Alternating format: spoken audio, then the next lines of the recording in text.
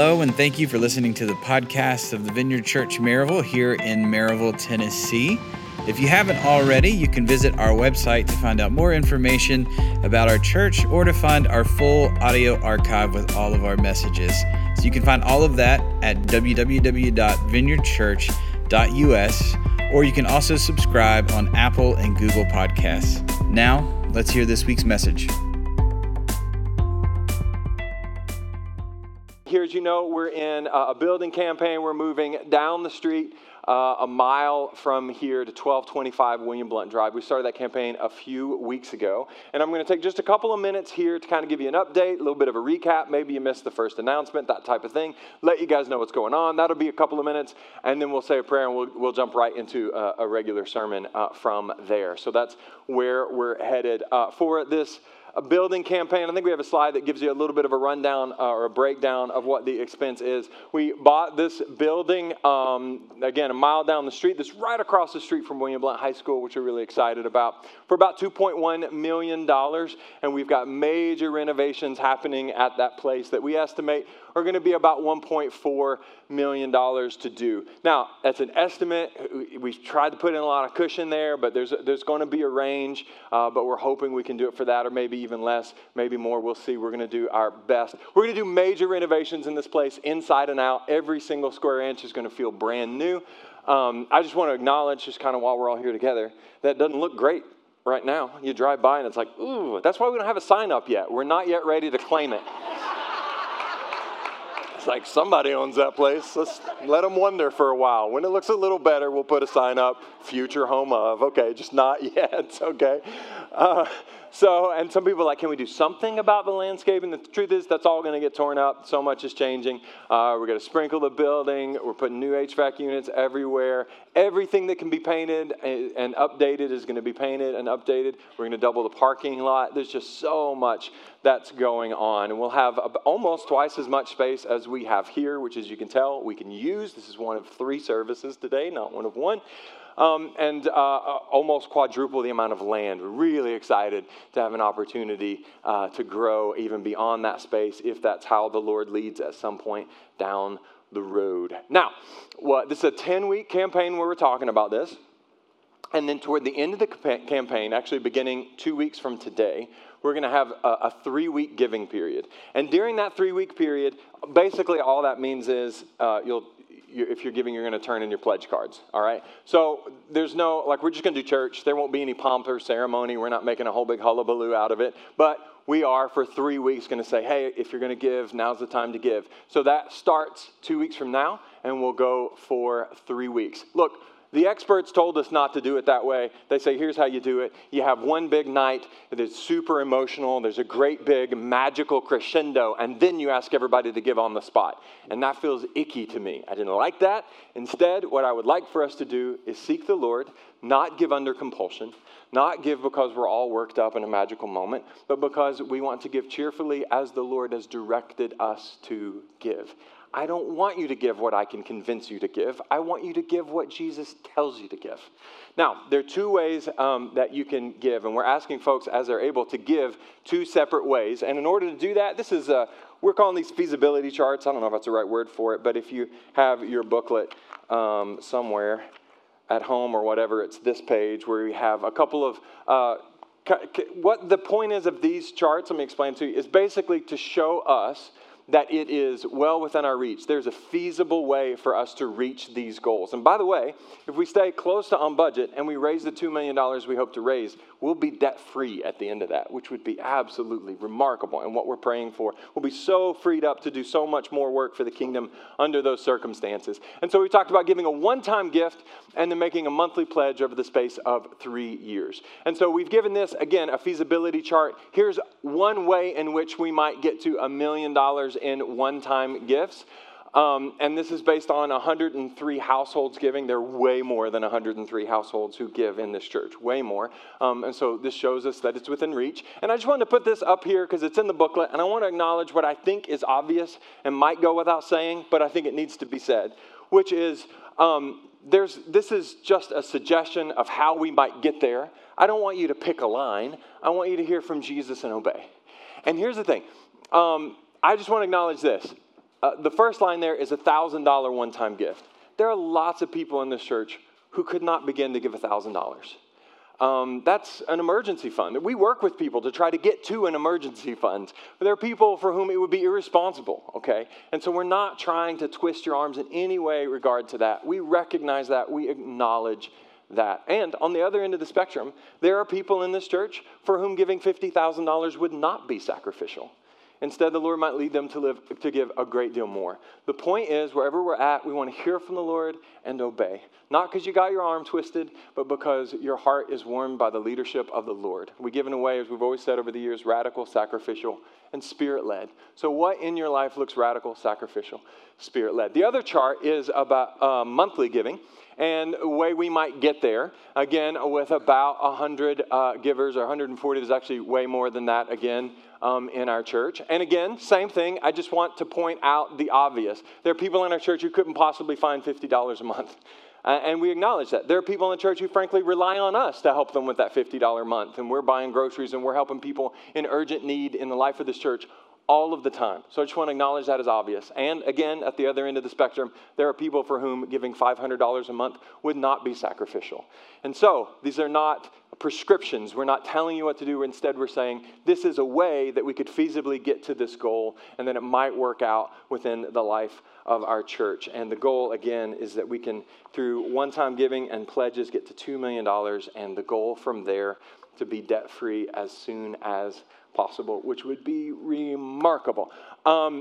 Please feel free to ask any questions anytime. I'm not offended by questions. If you ask me a question, I don't feel challenged. I feel like you give a rip, and I like that. I like that you care. So don't hesitate to ask now or at any time along the way. And one last time, in 2 weeks, we will have the first of three giving weeks. And for 3 weeks, and at the end of those 3 weeks, we will say, hey, here's what was given, here's what was pledged. Some people, by the way, might need to wait until a year-end thing before they give. That's okay. Just give us the number that you intend to give up front, and we'll just consider that between now and the end of the year, however that works. And then we're going to celebrate, because I think as we let the Lord lead us, there will be more than enough. All right. Speaking about more than enough. It's more than enough talk about that. Let's say a prayer, and let's get into our text for the day. King Jesus, thank you for your kind presence in this place. Would you make us aware of it, Lord, if we are not already? And now, as we look to your word, I just ask that you'd soften our hearts, that if there's anything here for us, and I really believe that there is, that we would hear it, that we would receive it, that we would apply it in obedience to our lives. So, Lord, we ask you humbly, would you let your kingdom come and your will be done in this room, even as it is in heaven. It's in your name we pray. Amen. Amen. Okay, today, Mark chapter 10, and we're going to look at the story of the rich young ruler. Rich young ruler. If you're a church kid, you know this one, all right? And if you're anything like me, then you probably already know where this message is going. You go, okay, yeah, I know this story. Rich young ruler didn't give all his money away, and so he's the big loser in the story. So it's obvious where we're going here. Same thing for us. We're in a building campaign. That's the conclusion. If you don't give all your money, you're a loser too. Let's pray. No, that's actually, sincerely, that's not where I'm headed with this at all today. So if your guard goes up, I understand, but that's not where I'm going at all. I've thought about this a lot recently. I think I've been reading this story wrong. I think I've been reading it wrong for at least a couple of reasons that I can identify. One is that I've got some serious biases baked in before I ever even start looking at this text. First off, this fella, the rich young ruler, he's not a very sympathetic character, is he? Will you imagine this guy today, all right, on Twitter with his blue check mark? Don't you know, I mean, the Twitter mob would just be frothing at the mouth, just waiting to cancel this guy. Like, just do one thing, right? Because he's rich, strike one. He's young, which means he's probably privileged, and it was all handed to him, strike two. And he's empowered, strike three. All right, let's take this guy down. There was a time when somebody being rich, young, and powerful meant that they would be seen as a hero almost no matter what they did. They'd get away with horrible things. That's the way it used to be. And now, interesting, that's flipped in this context. And because he's a rich young ruler, we're eager to see him go down. And we're just waiting for him to blow it. And frankly, fair enough, because people like him usually do. Rich, young, and powerful. This is an almost guaranteed formula for disaster in someone's life. You guys have noticed this, right? Rich, young, and powerful. That means disaster. And so we read this, okay, rich, young ruler. Okay, he sounds great. Okay, so that's already my bias. And then secondly, and this is at least for the church kids in the room, which I know is not all of us, but that does include me. We know how the story ends. From the first word, we're like, yeah, I know how this goes. He's going to blow it. He's going to absolutely blow it. And I wish that we can't, but I wish we could read this story for the first time all over again anew and read it with fresh eyes. Because even as we read it, even as I read it, I don't want to give him credit for the things that he's doing right. Instead, as I'm reading it, I'm just waiting for that critical moment, because I know it's coming, a critical moment where he screws the whole thing up and he says no to Jesus. Like, right to his face. He says no to Jesus and then just walks away. And he's like this sad, tragic figure who just blew it. But the thing is, the more I think about it, that's all a bit too reductive for me. If you ask me, that's too reductive. I used to think that this rich young ruler he was a goat who missed the point. But that was back in a time when being a goat meant something bad.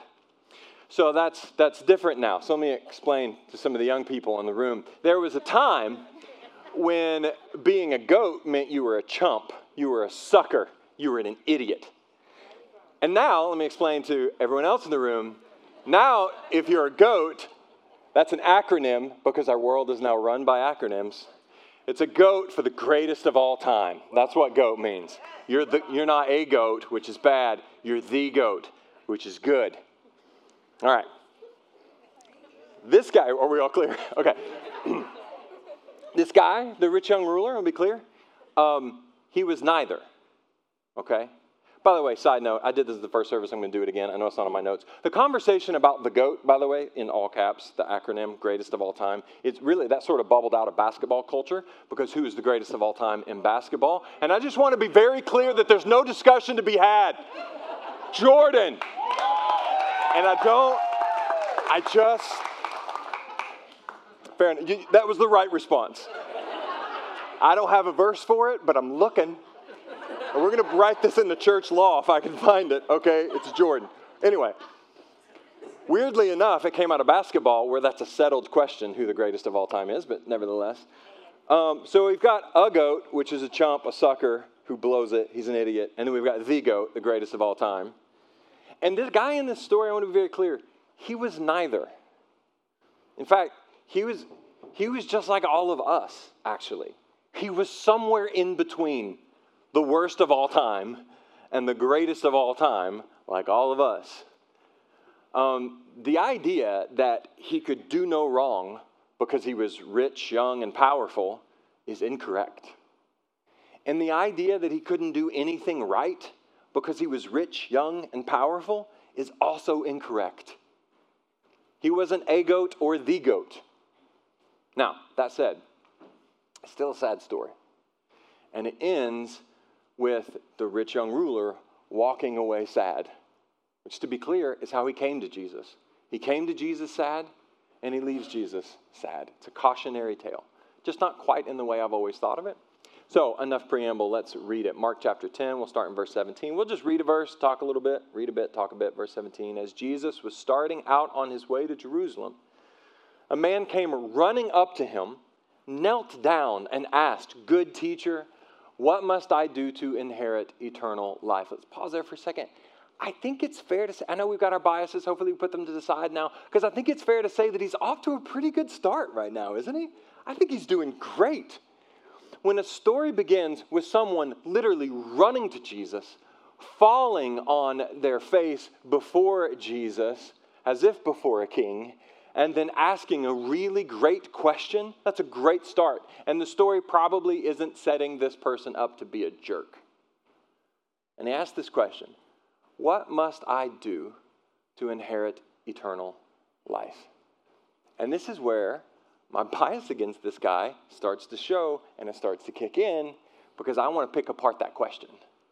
I look at that question through Christian theological lenses, and I'm like, that's the wrong question, man. I just want to be like, don't you get it, man? You don't do anything to inherit eternal life. It is a free gift of God's grace. It is all unmerited favor given to you. Don't you know about the sacrificial death, burial, and resurrection of Jesus Christ, our living Lord? And the answer is no, he doesn't. He's a Jew, and that hasn't happened yet. I want to read this like Christianity is not a thing when he comes to ask this guy the question. And I want to judge his question through the lenses of saying, well, you blow it because you don't know the basic tenets of a faith that doesn't yet exist. That's not fair. Fact is, this is a great question for him or any other faithful Jew to be asking at this time and this place in history, because this is the question that Jesus came to answer. And in that context, 2,000 years ago, in Jewish society, there was a tremendous amount of confusion about all things afterlife. It was really fuzzy. Eternal life, how do you get it? Is it really a thing? Some say yes, some say no. Is there a good place? Is there a bad place? That was all really hotly debated amongst the most faithful people in that context, because all the afterlife stuff is just really, really fuzzy in the Old Testament. And they're just working through the Old Testament, and it's really fuzzy. And so everybody was super confused until Jesus came along and the writers of the New Testament came along and put a much finer point on that question. So the point is, this is a great question. Jesus, what must I do to inherit eternal life? And then Jesus, in response, verse 18 says, why do you call me good? Jesus asked. Only God is truly good. So just real quick, this is how I picture this. It's not right, but this is how I picture it. I picture this happening as if before a screen, okay? And I see it, I'm like watching the TV, right? And then there's Jesus on the screen, and he asks him the question, and then Jesus says, why do you call me good? Only God is truly good. And then there's this massive fourth wall break, and Jesus looks right at the camera, and he's like smiling, because this is like a huge pile of foreshadowing. He's like, he is God, and he is absolutely good, but he's just sort of leaving the breadcrumbs that he's going to pick up later on the other side of the cross. Okay, so verse 19.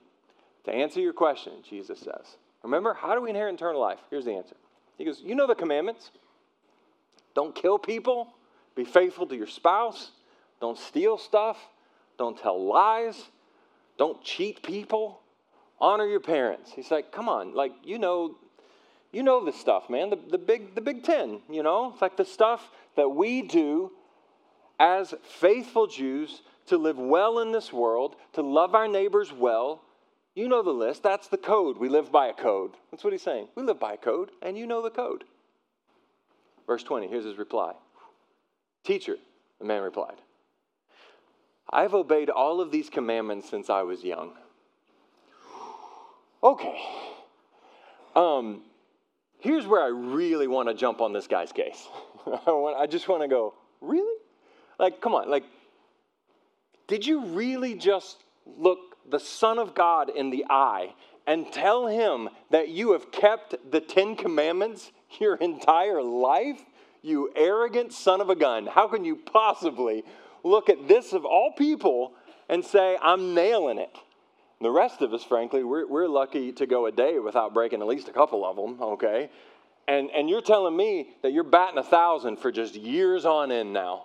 That's my knee-jerk reaction. I'm like, what, this guy. But once again, listen, my knee-jerk reaction is wrong. Once again, when the Bible talks about a person being righteous, there's many people who are declared to be righteous in Scripture, Old Testament and New. The Bible talks about someone being righteous or even someone being perfect. And believe it or not, there's a stack of people in the Bible who are called perfect. What? So that does not mean what it sounds like to our ears. Okay? There's some translation problems here. There's some stuff that gets lost over the centuries and the millennia. Okay? It does not mean absolute sinless perfection the way that you and I tend to think of it. when we hear a word like that. We just read Jesus himself. Remember the fourth wall break? Saying that only God is truly good. No human can do that, can be truly good. When the Bible says that someone is righteous or good or even perfect, it does not mean absolutely perfect, flawless, sinless perfection. What it means is that is the type of person who is shaped profoundly by God's values, by God's principles, by God's laws. What it means is we're talking about a person who is submitted to the will of God and will follow him. Someone who could be counted on to be faithful, to be allegiant. To be perfect, no, that's kind of ridiculous, okay? But to be a faithful, allegiant, reliable, earnest, sincere follower of Christ whose values have been shaped by the values of God. That's what the Bible means when it says, yes, this person is righteous or even perfect, or they're faithful, okay? By the way, if you're kind of pushing against that theologically and you're like, I don't know, preacher, I got a verse for that. Cool, you're a Bible nerd. I have a Bible nerd book for you. It's called God and Human Wholeness. And the subtitle is Perfection in Biblical and Theological Tradition. I should have made a slide for this, sorry, by Kent Yinger. If you want to know about it, I'll tell you more about it. Fair warning, it's real nerdy. You got to want it. But it explains thoroughly what I'm explaining to you now, which is when the Bible says someone's perfect, it doesn't sound to the Jewish ear 2,000 years ago the way it sounds to our ears now, which is a good thing to know because we can hear things like Jesus saying, be ye perfect, even as I am perfect. And everybody's like, well, I'm out. No, you're not. That's not what it means, okay? So deep breath. So why am I saying all this? Here's why. This guy, when he says, I've done that, he isn't saying that he's been batting 1,000. What he's saying is he's let the commandments shape who he is. And he's been faithful to God over the years. And he's lived his life according to the values of God. And then looking back on this text, Jesus doesn't correct his arrogance like you would think he would. Instead, he affirms his faithfulness. So let's look at the text, verse 21. Looking at the man, Jesus felt genuine love for him, which of course he did. And then he says this, there's still one thing you haven't done, he told him. Let's pause here for a second. Jesus doesn't say, no, you arrogant punk, you haven't kept the commandments your entire life. No, he says, yeah, you have. Well done. But still, there's one thing that you lack. I just want to acknowledge, that's a pretty solid place to be, don't you think? That's a pretty solid place. That's somewhere between being a goat and the goat, okay? A solid place to be. When God himself affirms your faithfulness and says, you only lack one thing, it's a solid spot. And that one thing that he lacked is essentially what most of us are lacking now, whatever the thing may actually be. Here's what I'm saying. This is a sincere, intentional, earnest, faithful man who has surrendered almost all of his life to God. Just not all. Maybe we could relate to that a bit. And then Jesus exposes the part that for him is being held back. That's second half now, verse 21. Jesus says to him, go, sell all your possessions, give the money to the poor, and you will have treasure in heaven. Then come follow me. Let's walk this thing out. Verse 22, at this, the man's face fell, and he went away sad, for he had many possessions. This man has surrendered, 90-something% of his life to God. And that last couple percentage points, that's what's keeping him from experiencing real joy and real freedom. It's those last couple percentage points is why he came to Jesus sad and why he walked away from Jesus sad. It's what's keeping him from eternal life. Eternal life, not just off in the sweet by and by, floating around on a cloud somewhere. None of that's in the Bible, by the way. But for the here and the now. God's kingdom coming to his life, to him, in that context, that he might have joy, that he might be truly free. Something's holding him back. That's a place where I think so many of us could be partially surrendered to the Lord. mostly surrendered to almost entirely surrendered to the Lord, but not quite all the way. And then for us, just as it is with the rich young ruler, we often find ourselves missing out, being robbed of joy, of freedom, of life that's truly life, of abundant life, because of that last bit that we haven't given over to him. Maybe we can relate to this guy a little bit. And still, you might go, I don't know, man. I just can't imagine that I could look Jesus himself, the Messiah, right before him. I don't think I could look him right in the eye and just refuse to surrender. I couldn't look at him and say no. I wouldn't do that. We wouldn't do that. All right, I think I probably agree. I think probably we wouldn't do that because on balance, most of us are just too religious for that. So instead, we look Jesus right in the eye, swear on all things holy that we will surrender everything, and then we just don't. I'm really not sure that's any better, guys. I don't think that's any better. I read this story and I think maybe this guy isn't just some arrogant chump. Maybe he is a faithful, earnest, sincere man who is just at the precipice, just one step away from something great.